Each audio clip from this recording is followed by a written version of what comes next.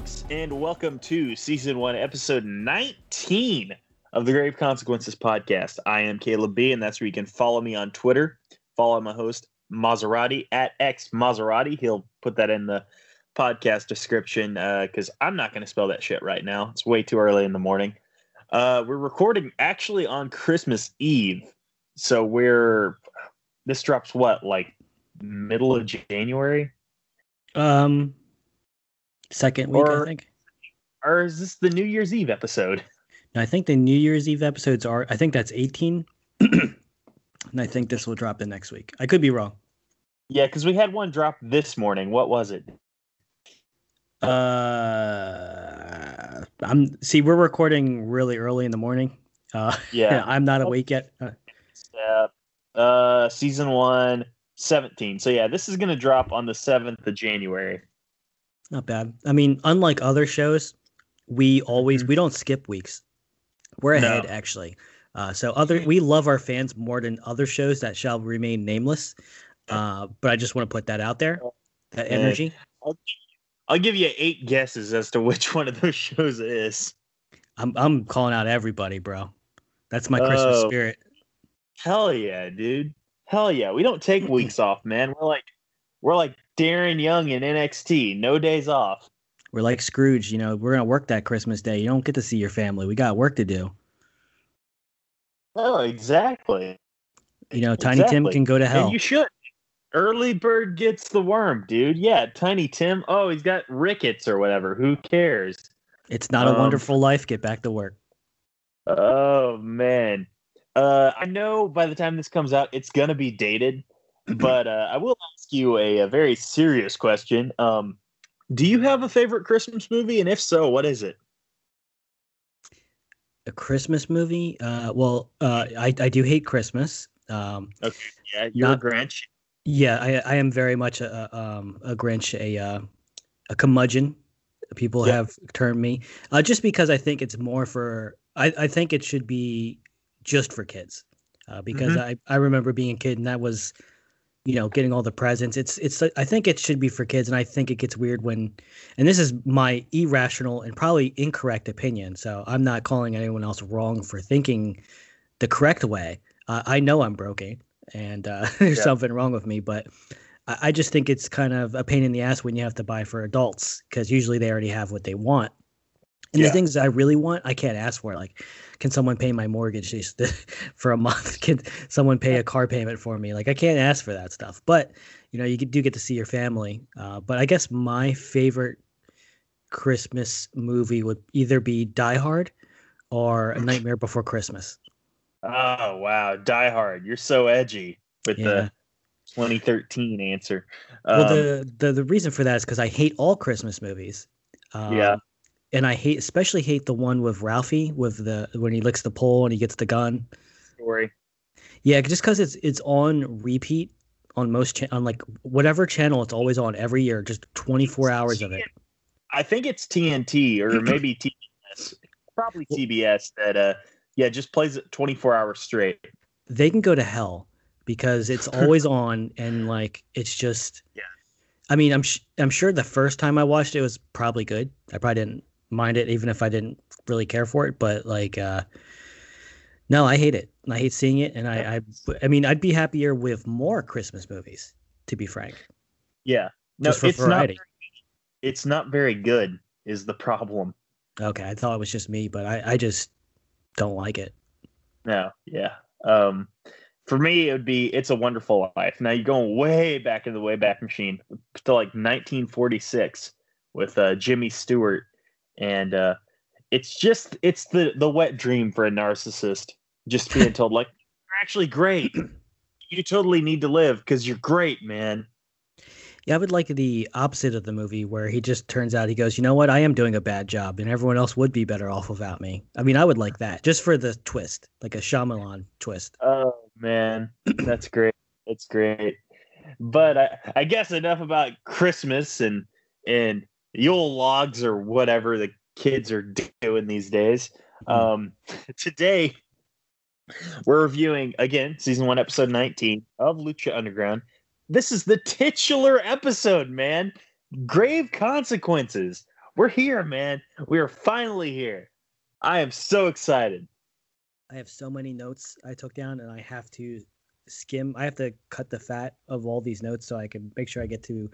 So I'm not wasting time going for every single move for some of these matches. So I might not even bring up particular moves, just because this was and we talked about this on a previous show. I thought it was I thought this was a match that took up the whole show. I was wrong. Yeah. There's other matches. And I was even thinking, like, oh, come on, I want to get to the main. I want to get to Grave Consequences. But this was a good show. Yeah, it was very good in my opinion. And not only that, like you had 3 really good stories told here. Two that are better than others. But and the Mil Muertes and Phoenix match, I would venture to say it's at this time. I don't know how the other Grave Consequences matches compare, but so far at this time, when it came out, the best casket match to date. I have you seen any other casket matches since this one? Because I don't think I've seen one besides the second Grave Consequences, maybe. Well, they did I think they did 2 more Grave Consequences matches. I don't think WWE's done it. Well, they did. Actually, I take that back. When they went to Saudi the first time, they did a casket match between Undertaker and Rusev, but I think that's the only casket match they've done since then. Oh, really? I didn't know. See, and this isn't me just hating on it. On WWE, I didn't know that they did that. I wonder if it was a good match because Rusev could have bumped a lot for Undertaker. Well, it's the damnedest thing. I remember the backstory because I didn't see the match because I don't watch the Saudi shows. Mostly because nothing happens on them. But that being said, the backstory was that originally, it's Undertaker versus Rusev. Then a couple days later, Rusev gets pulled from the match and put in the Battle Royal and replaced with Jericho. So for a couple of days, it's Taker versus Jericho. And then Twitter complains long enough that WWE acquiesces and they put Jericho in the Battle Royal and Rusev in the casket match. It's like, you guys really wanted him in this casket match, huh? I mean, he's going to lose, right? That's incredibly bizarre.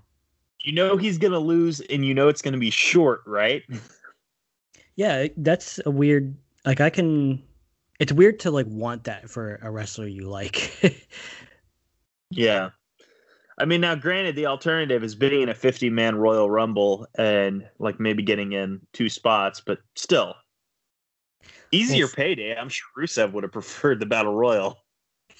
Yeah, I mean, it's besides the money, though, we've never really heard too many great stories about the wrestlers' experience over there, especially with the last fiasco where they were kind of held hostage in a bidding war, I guess is what you would call it.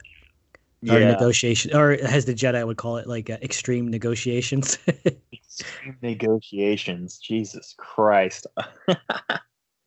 On that note, let's start the show, baby.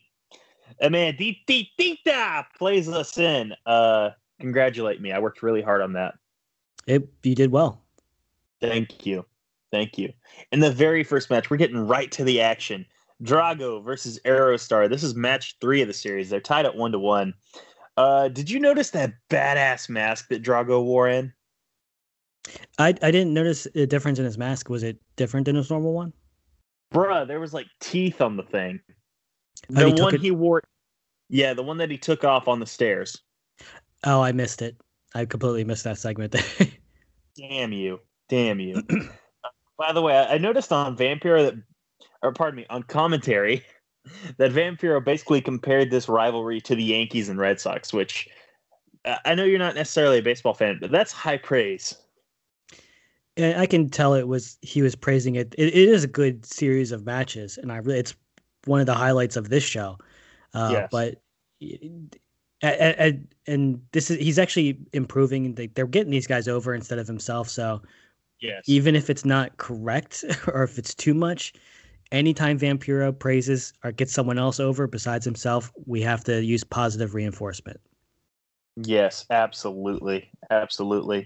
I noticed at one point Drago hit a freaking spin out Uranagi for 2.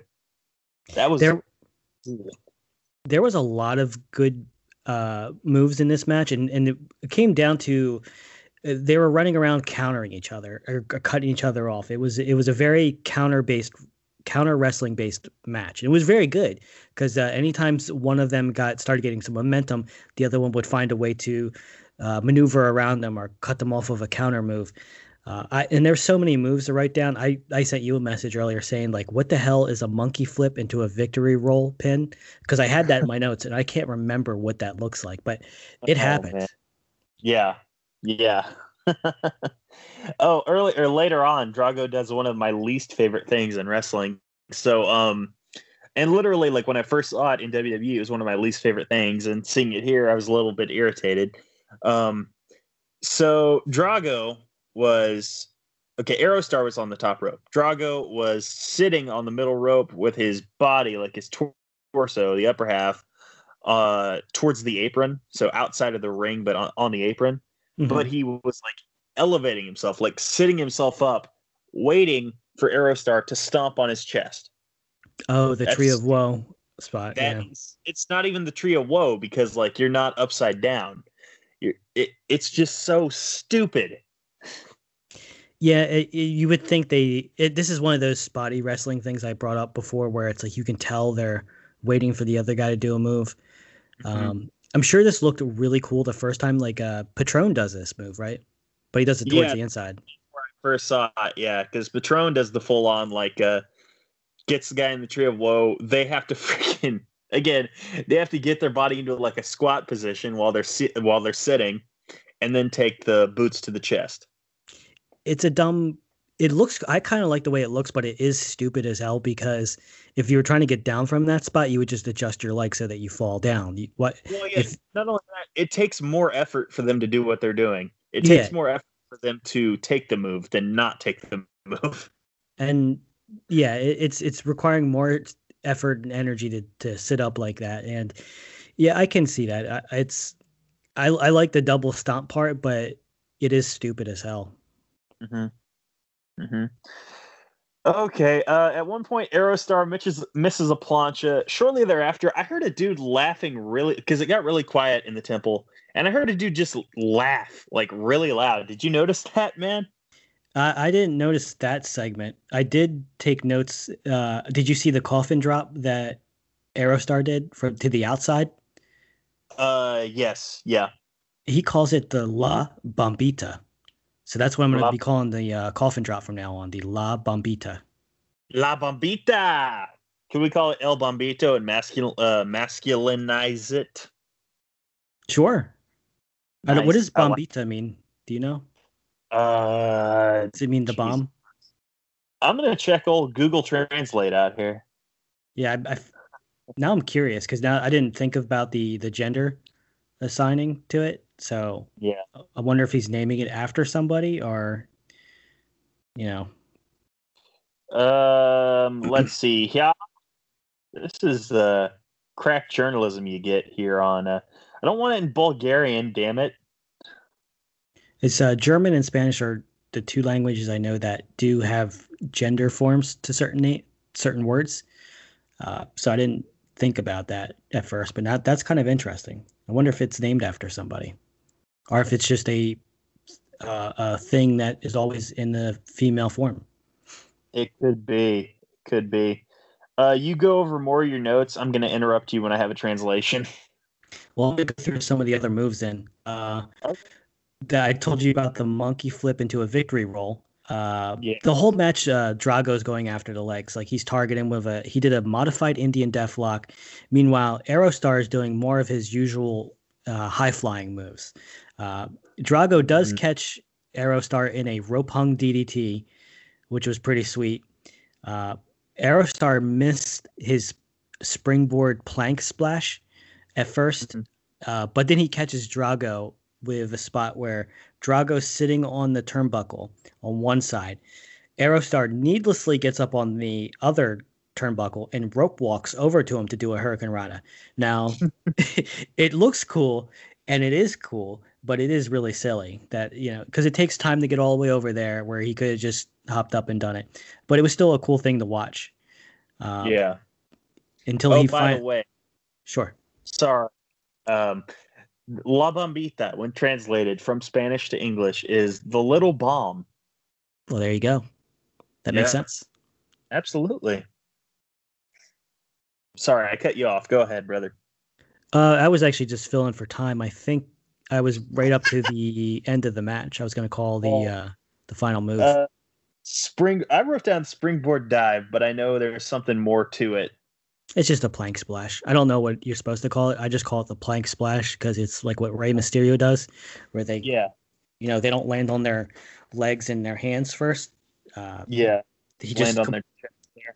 Yep, and it looks awesome. It makes other splashes look stupid, but he finally connected with that and got the win.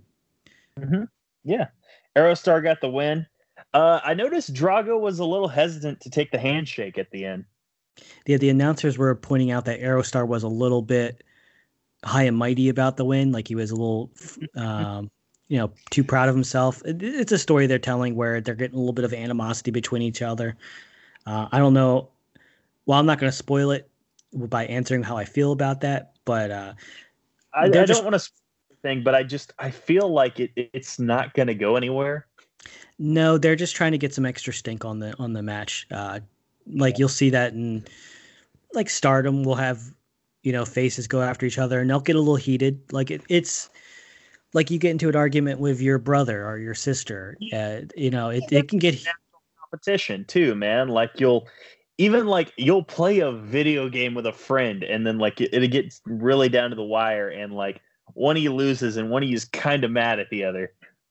Yeah, you can take it kind of personally. Like sometimes, sometimes things get said, just in the heat of the moment. Like we've all had a competitive game with somebody where it got like I had a badminton game with my cousin and it got heated, and I don't know how, but it was just one of those things where it's like you're not better than me, I'm better than you. It's just it's bad. It's just they're just trying to make it more tense, more stakes. Yeah. Oh, by the way, speaking of more, we had another Conan vignette, Yawn. And this one he's playing chess with Prince Puma. And I noticed, I love that Prince Puma walks the streets of Boyle Heights with a mask on. That's probably the coolest. That's probably the only cool part about this segment. I wrote down. Oh, man. I guess I didn't write down how frustrated I was with it, but I'm just so sick of these vignettes. They should be about Puma. It's really getting stupid. And Absolutely. apparently Conan's trained in Kali or Extrema because he's swinging around his cane like he's got a sword, and it's too much.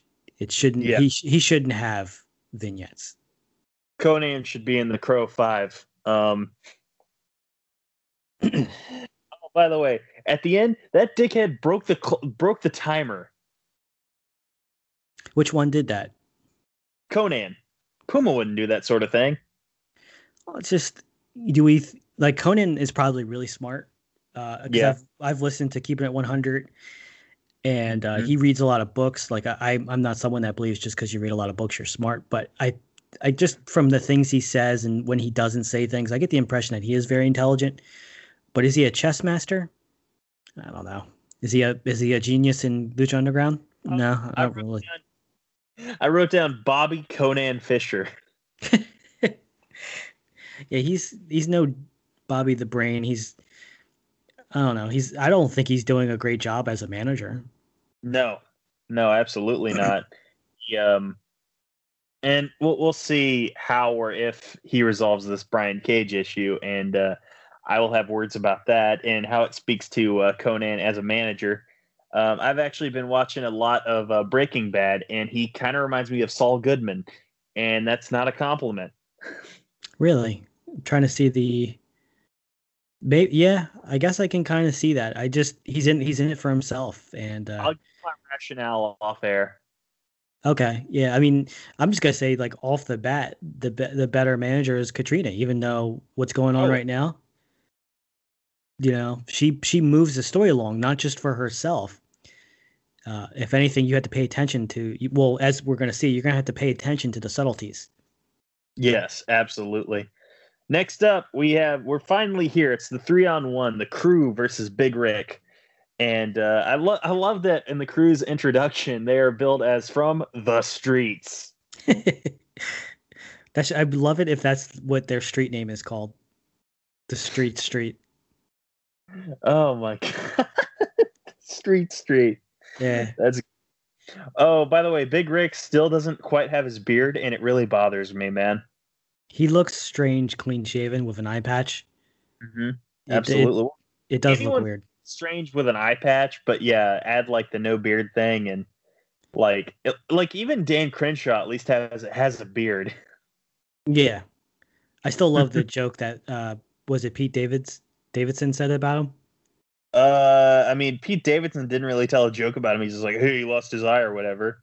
No, he said he looks like he looks like an actor in a porn movie that was the villain that was a Bond villain in a Bourne parody.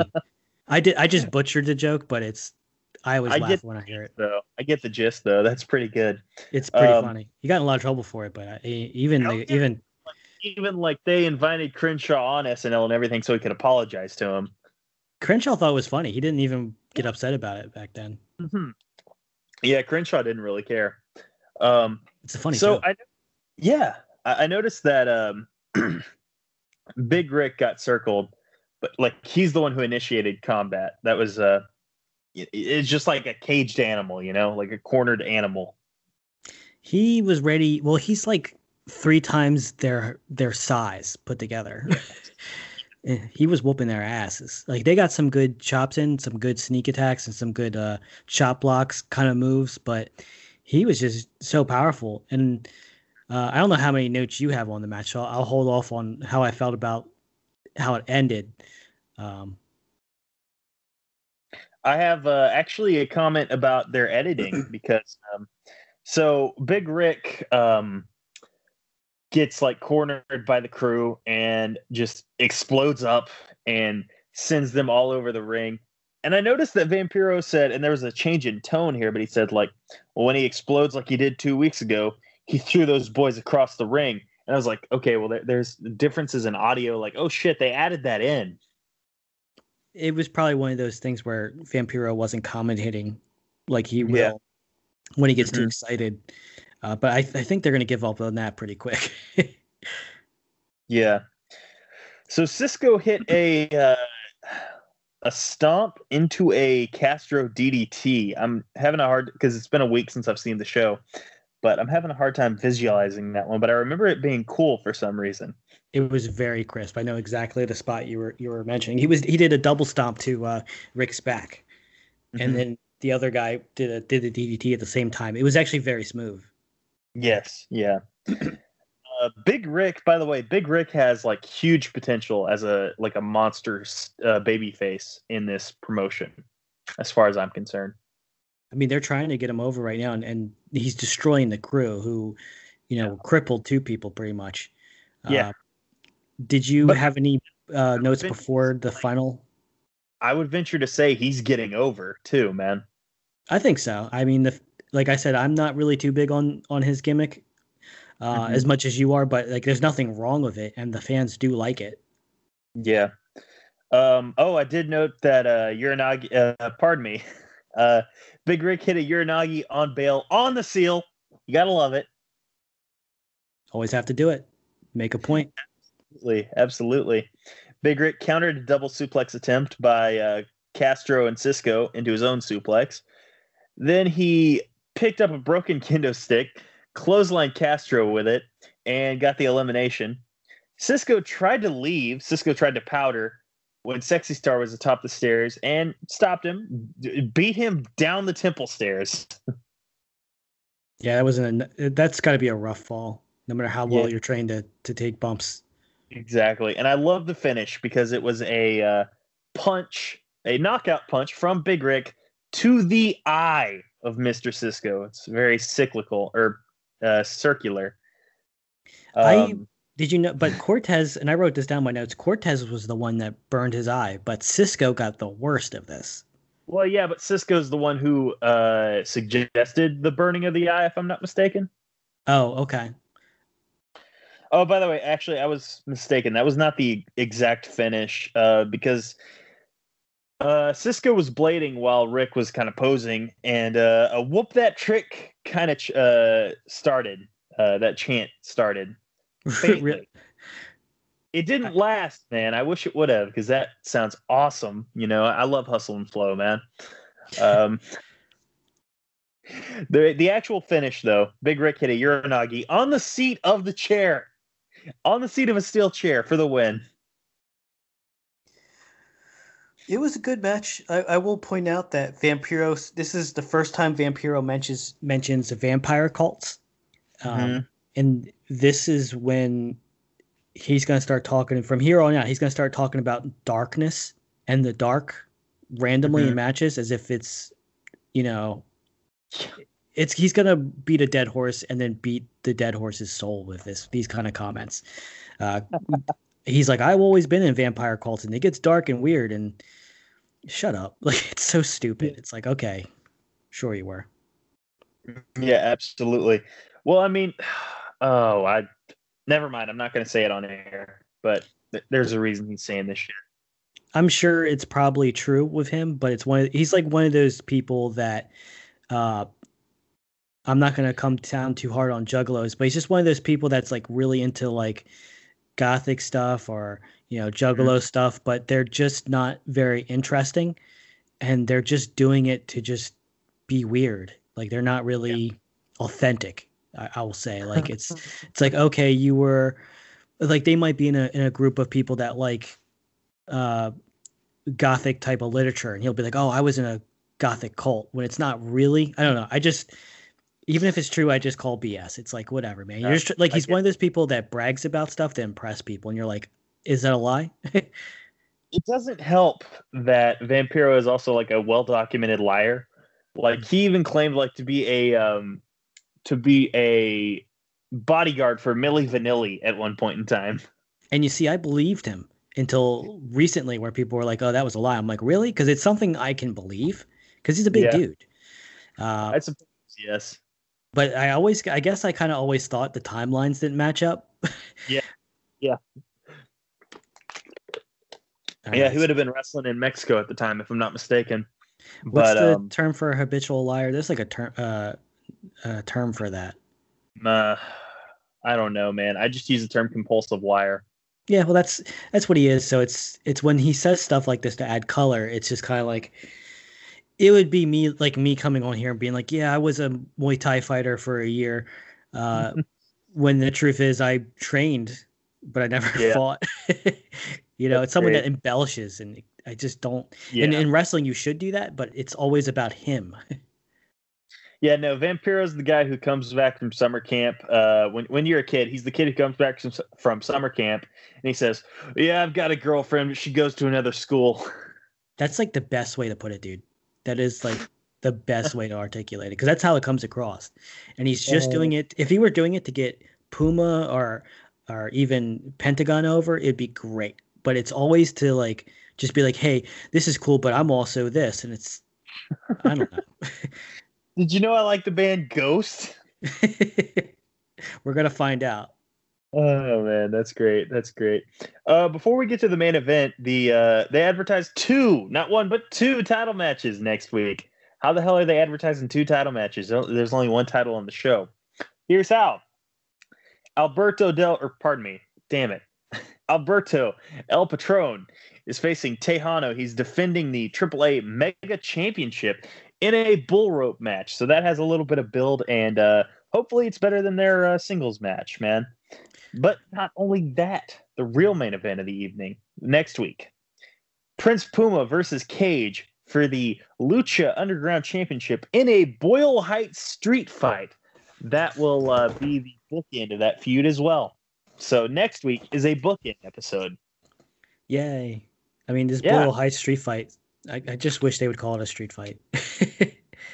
I mean, I don't mind it. I think I like when people when companies customize the names of street fight matches, like when WWE does a Christmas show and they're like, it's a Miracle on 34th Street Fight. Yeah, I just and this is not this isn't an objective thing. It's just, for me, I always think like, oh, what's the difference? And I always will like do like some brainstorming, like, what's the difference in this street fight? What's the catch? And there's not one. So kind of like, I don't know. Yeah. It's just, I mean, if it's got a gimmick name, it's probably like, oh, if it's a Christmas one, oh, there's a red, white, and green kendo stick underneath the ring or something like that. That's cool. And I'm really disappointed that WWE, when they were in New Orleans for Mania, didn't do a Bourbon Street fight. I would have loved just the billing on that one, man. I would love a match in WWE. Like, you remember when Al Snow and I think it was Al Snow and someone else, they just beat the crap out of each other throughout all the bars. It was Attitude Era. I think it was Boss Man. But they just went through the bars beating the crap out of each other, like hitting each other with bottles and throwing each other across tables. It was a hardcore great. title thing, if I remember correctly. It was awesome. Like, it was a low card, mid card match, but they can be fun too. Yeah, absolutely. If anyone from WWE is listening, feel free to borrow this idea. When you go back to New Orleans, when the pandemic is over, book a Bourbon Street fight and book it in Pat O'Brien's on Bourbon Street. Do it. Yes, absolutely. So we're here for the main event, and before we get here, there's a bit of a spectacle because we get the Dia de los Muertes procession, like letting us know, like, okay, someone's soul is leaving. Someone's soul is leaving tonight. Could be Phoenix, could be Mil Muertes, but you had everyone in the Day of the Dead makeup. Just a good attention to detail. It set the tone really well. Like, it's not just a casket match, it's a Day of the Dead match, and it's really cool. It fits the motif. You got two guys here, and you're going to see coming up, you got Mil Muertes, who's death, and you got Phoenix, who's about rebirth. He's the man that can't die, the man of 1,000 lives. And the match is going to be based around Mil is going to be trying to kill the man that can't die. And you're going to see what that looks like. Yeah, exactly. And let's see here. Oh, because there is an opening note in Mil Muertes, because everyone uses stock music, but there's an opening note in Mil Muertes' music that's just so epic. And like, it came on right after the funeral procession, and it just made it immediately feel like a big fight. Like, people say big fight feel. This immediately felt like a big fight. This is the match that really set Lucha Underground on its course and set the tone for future episodes. Yeah, we've said it before. This is literally the reason we're doing this podcast.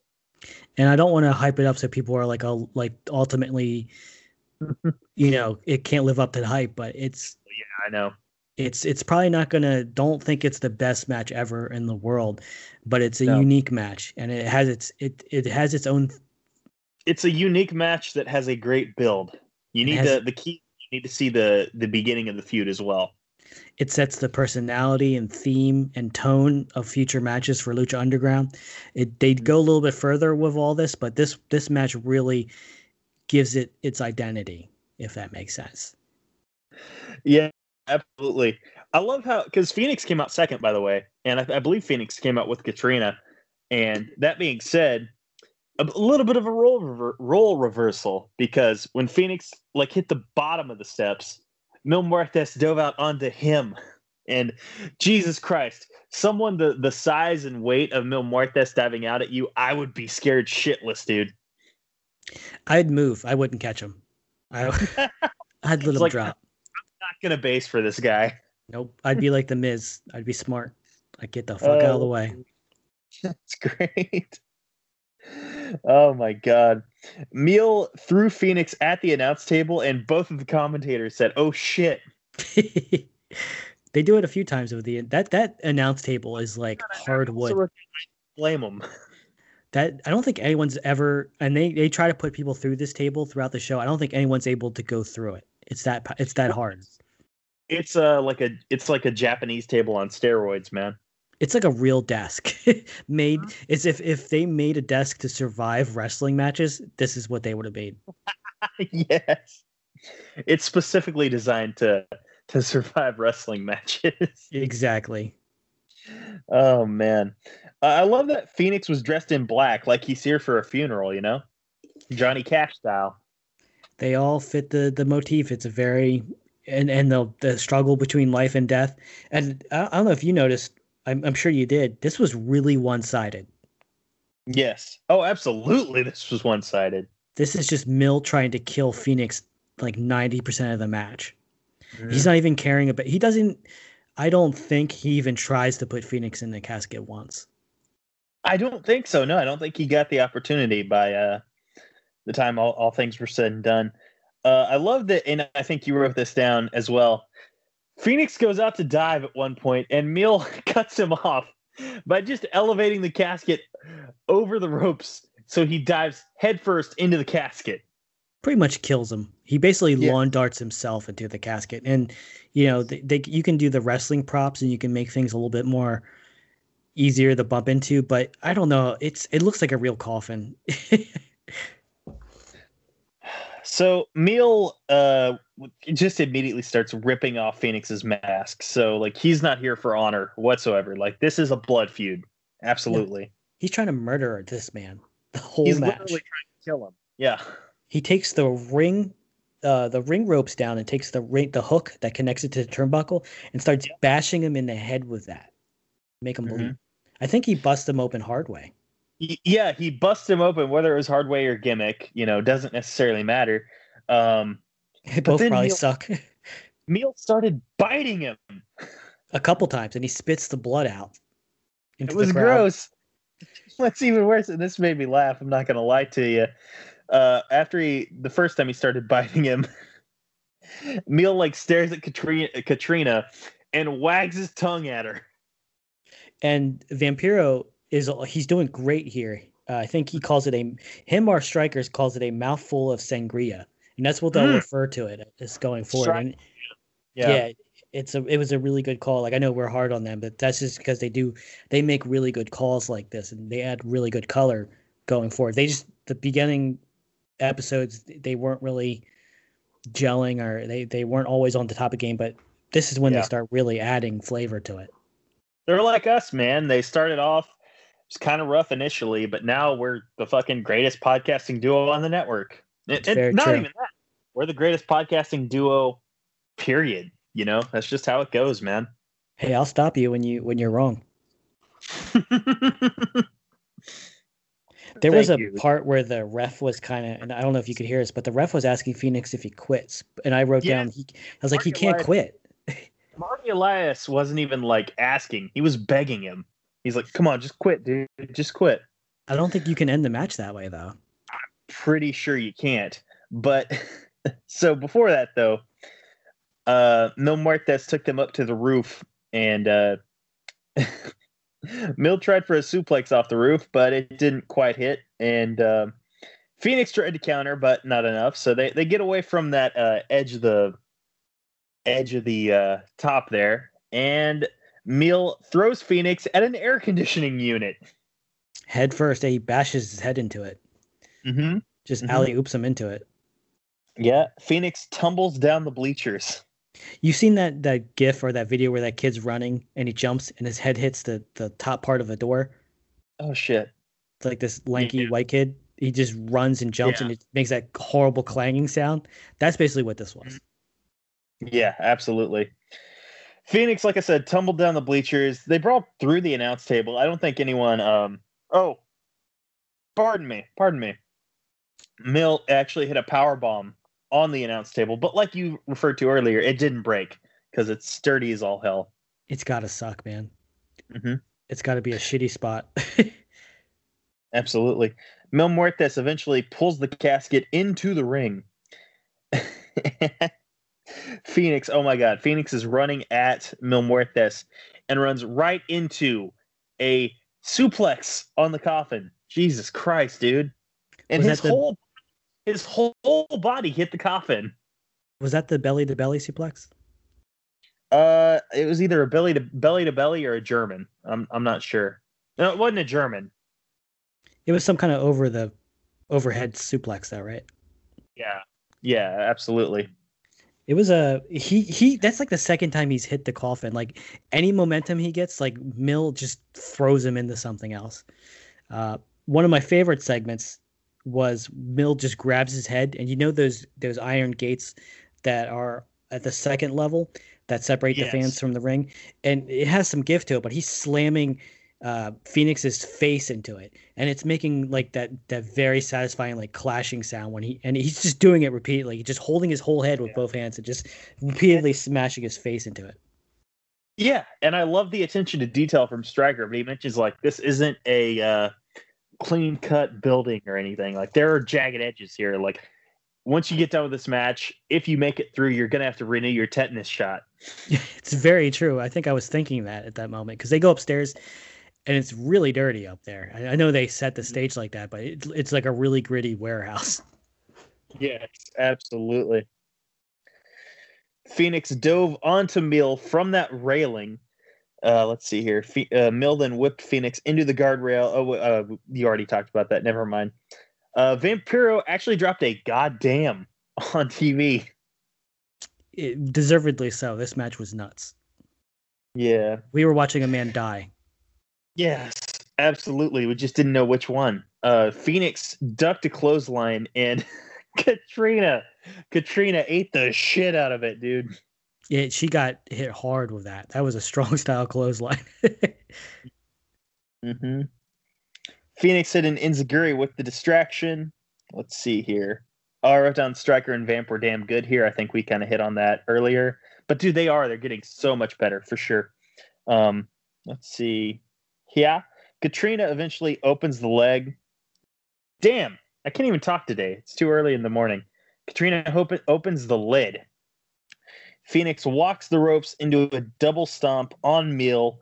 Katrina licks the stone, stuffs it in the casket with Mill, and shuts the lid. The match is over. But to me, like, that's not the end here because, like, Katrina watches the Dia de los Muertes procession take the casket out of the arena, and she looks kind of satisfied. Then she kind of gives Phoenix this really weird look, you know, like, oh, mission accomplished. She looks at him with a very sinister look, and then she leaves with them. And it was leaves Phoenix, and Phoenix is too. Oh, by the way, like Phoenix's mask is almost completely gone by the end of the match. By the way, it's shreds, but she licks the rock, which is signifying like when she gives people the lick of death, and she puts it in there with them. And I guess I got to pay attention to future matches, but I think this was about the death of what was his first name? Pascual Mendoza. I think this was all about the death of the last shreds of humanity because she leaves with them, with that coffin, because she can do stuff with people that are dead. She doesn't stay with Phoenix. No. He was a means to an end. Phoenix didn't even really like seem to. I mean, I'm sure he cared, but like he didn't notice at the time because he was still like licking his wounds, you know, because he nearly died. He's licking his wounds. It's understandable, but if it's not clear, he's the simp in this situation. He did her bidding. She's leaving with her boyfriend. Some might say he's the cuck and Mil Muertes is the bull. Yes. Well, she's in a relationship with Mill, so I don't know if that fits. Well, that doesn't quite fit, but whatever. I don't care. You just wanted to say it, and I understand. Bull. But yeah, it's you don't even have to pay attention to the nuances. It's pretty clear that something else is going on with Katrina. Phoenix was there's no subtlety to this. No, Phoenix was just a tool to be used in this situation, and hopefully he got what he wanted because death never goes away. No, absolutely not. Absolutely not. So that's going to be the end of the show. But before we get out of here, 1 to 10, how are we rating this one, man? A 9. Really? I'm actually going to one-up you. This was literally the perfect episode. You had great action from from Drago and Aerostar. You had a great story being told by the other two matches on the card, as weak as Rick and Crew might have been, you know, conventionally speaking. You have literally the best casket match ever. And it's the perfect episode. It's 10 out of 10. And I'm not going to give out many of these. Like, they are hard earned. Like, I'm not Dave Meltzer. I'm not going to give out any 11s or anything. So again, if there is one episode to go back and watch, it's this one. Yeah, I have to give it a 9 just because of the Conan nonsense. the vignettes with him. Okay. And I didn't care too. I mean, the Big Rick match was good, and it had a very satisfying ending. But I just was never really as into it as you were. Not that there's anything wrong with it. It just wasn't my cup of tea. It does have all the variables to make a good story. Redemption, revenge. The villains are scumbag, evil, like cruel, and the hero is redemption. Like, he was a bad guy too, and he's getting redemption. And Sexy Star gets her one-uppance on them. So it has everything in there, but it just, for me, the sum of its parts wasn't as interesting. Yeah. So we are going to get out of here. Oh, by the way, before we do though, every Wednesday night, a little podcast I do called Damn it, dude. I am all over the place right now. I didn't get nearly enough sleep. You're fine. Yeah, it's this. I don't even need to edit this out. This will be fine. That's fine. Yeah, leave it on. I don't care. Let the people hear, man. Let the people hear what Caleb sounds like when he doesn't get enough sleep. Wednesday nights, Eddie and Caleb's HeroCast. This drops on the 7th, we said? This one will, yeah. Yes. Okay, so the day before this drops, my review of Batman and Robin will drop, and that is going to be exciting for sure. George Clooney literally played the role of gay. Not that there's anything wrong with that. It's just it's different, you know? But besides that, it's not a good movie. We also had Carl from, what the hell is that show called on Chair Shot? Damn it. Outsider's Edge. Carl from Outsider's Edge was on that show. A good friend of mine. So on the side, I'm also doing this thing called It Doesn't Matter What We Call This. It's me and a buddy. All the Money MC. Follow his Twitter if you want. Feel free. I don't care. We basically banter about whether it's current product or revisiting old product. We'll banter for about 30 minutes to an hour. Just depends on, we go with the flow. It's a fun little thing. Feel free to check it out wherever you download your podcast. It's always appreciated. And remember, in life, sometimes you may be wrong. Like when you say, Caleb and Greg, they're not the best podcasting duo. But again, you'd be wrong.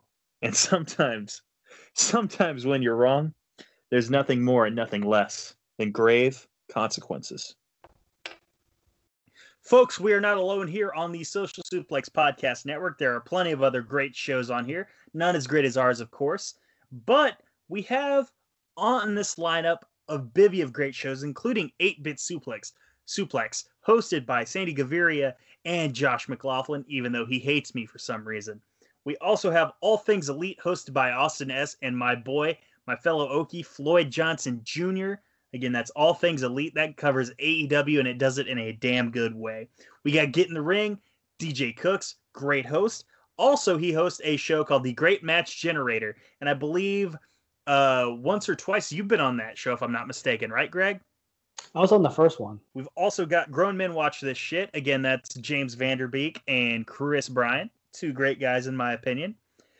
Another show, New Japan Centric, Keeping It Strong Style, hosted by Jeremy Donovan and the young boy Josh Smith. A couple of great guys, in my opinion. Loads of great people on this network, if you notice the theme.